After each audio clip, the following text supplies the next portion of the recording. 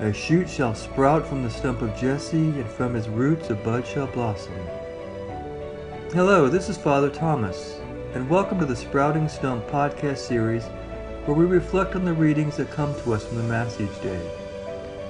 When we take a little time to let the Spirit come upon us, a bud shall indeed blossom in our hearts, so we might be renewed in spirit and strengthened in faith, as we take this time together to enter into that beautiful word that comes to us from God.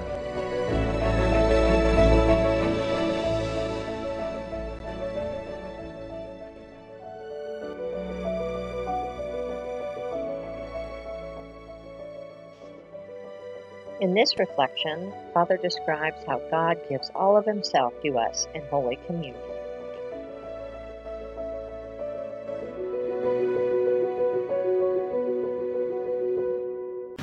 Or that powerful moment in the Bread of Life discourse where Jesus makes it clear that you must eat of his flesh and drink of his blood. Actually, the Hebrew or the Greek word for eat is gnaw. He's saying actually to physically chew on him. And he makes this distinction because he wants us to understand the relationship this act calls us to. He wants us to associate this idea of eating so that we can understand that what is happening in this beautiful gift is that we are called to allow Jesus to enter into us in a very special way. We are to open ourselves up to him and allow him to actually penetrate our very being. Not simply a matter of just taking and walking around with him, but actually allowing him to become a part of us. So when Jesus talks about eating his flesh and drinking his blood, he's not simply referring to the physical act of going to communion. He's talking about entering into a relationship with him where we allow ourselves to be open to his outpouring of his grace and his goodness. But it also says, whoever eats my flesh and drinks my blood remains in me and I in him. What he's saying is a two-way street. When he gives himself to us, we're expected to give ourselves back to him. What he's saying is, if we're truly eating his flesh and drinking his blood, as he meant, that we pour ourselves out to him, just as he pours himself out to us. He's reminding the Jews that it was through the eating of the Passover meal that they renewed their covenant. That every year there was a big deal for the Jewish people to have that Passover meal. And then John reminds us at the beginning of the Gospel of John, St. John the Baptist reminds us that Jesus is the Lamb of God, the very thing that we're called to eat in order to be able to experience that life-giving grace and mercy from God. And Jesus is telling them that you need to do the same thing, but in a little bit different way. It's not simply a matter about eating. That when the Jews went through that Passover meal, it wasn't simply a matter of them eating a bunch of lamb and thinking everything's good. The whole purpose of it was for them to re-enter that covenant relationship that they had with God. It was a recommitment that they were making with God to say, we will be your people, God. We will honor you. We will bless you. We will go out to the nations and we will preach your name. That is what the Passover meal meant. It wasn't simply a reminder of what happened. It was a re-entering of the covenant relationship. And the Mass is given to us to re-enter into that covenant relationship. When Jesus says, eat of my flesh and drink of my blood, he's not simply saying, just come up here, receive me. He's saying, give yourself to me and I will give myself to you. He's saying, re-enter into that relationship, that the covenant that we agreed to at our baptism. We are reaffirmed at our confirmation, and we recommit to every time we receive him. That's what gives us life. Simply receiving Jesus in the Eucharist does not provide life. There's plenty of people that receive Jesus throughout history that have been pretty rotten people, that have simply taken him almost in vain, almost in blasphemy, and walked out and led terrible lives. He's not saying it gives you eternal life just by receiving the physical host. He's saying by receiving the fullness of who he is and giving ourselves fully back. That is what provides eternal life. And that's what he was trying to tell his people.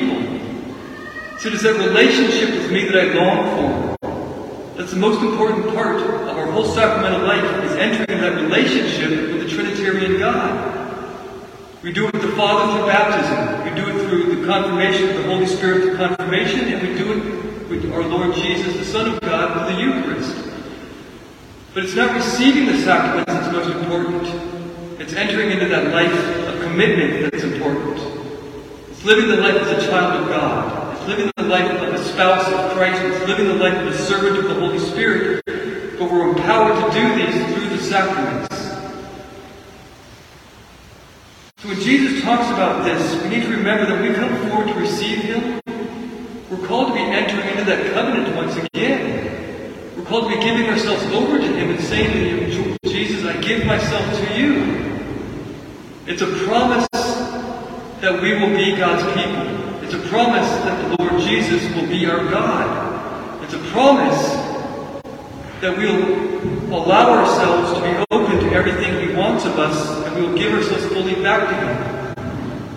Every time we enter into that Eucharistic meal, that we receive in Holy Communion, we are doing a renewal of our vows with God.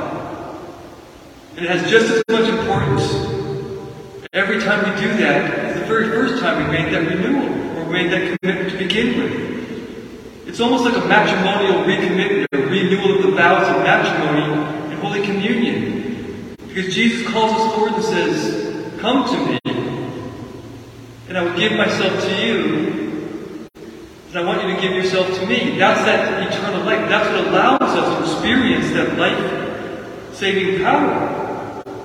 He says, the one who feeds on me will have life.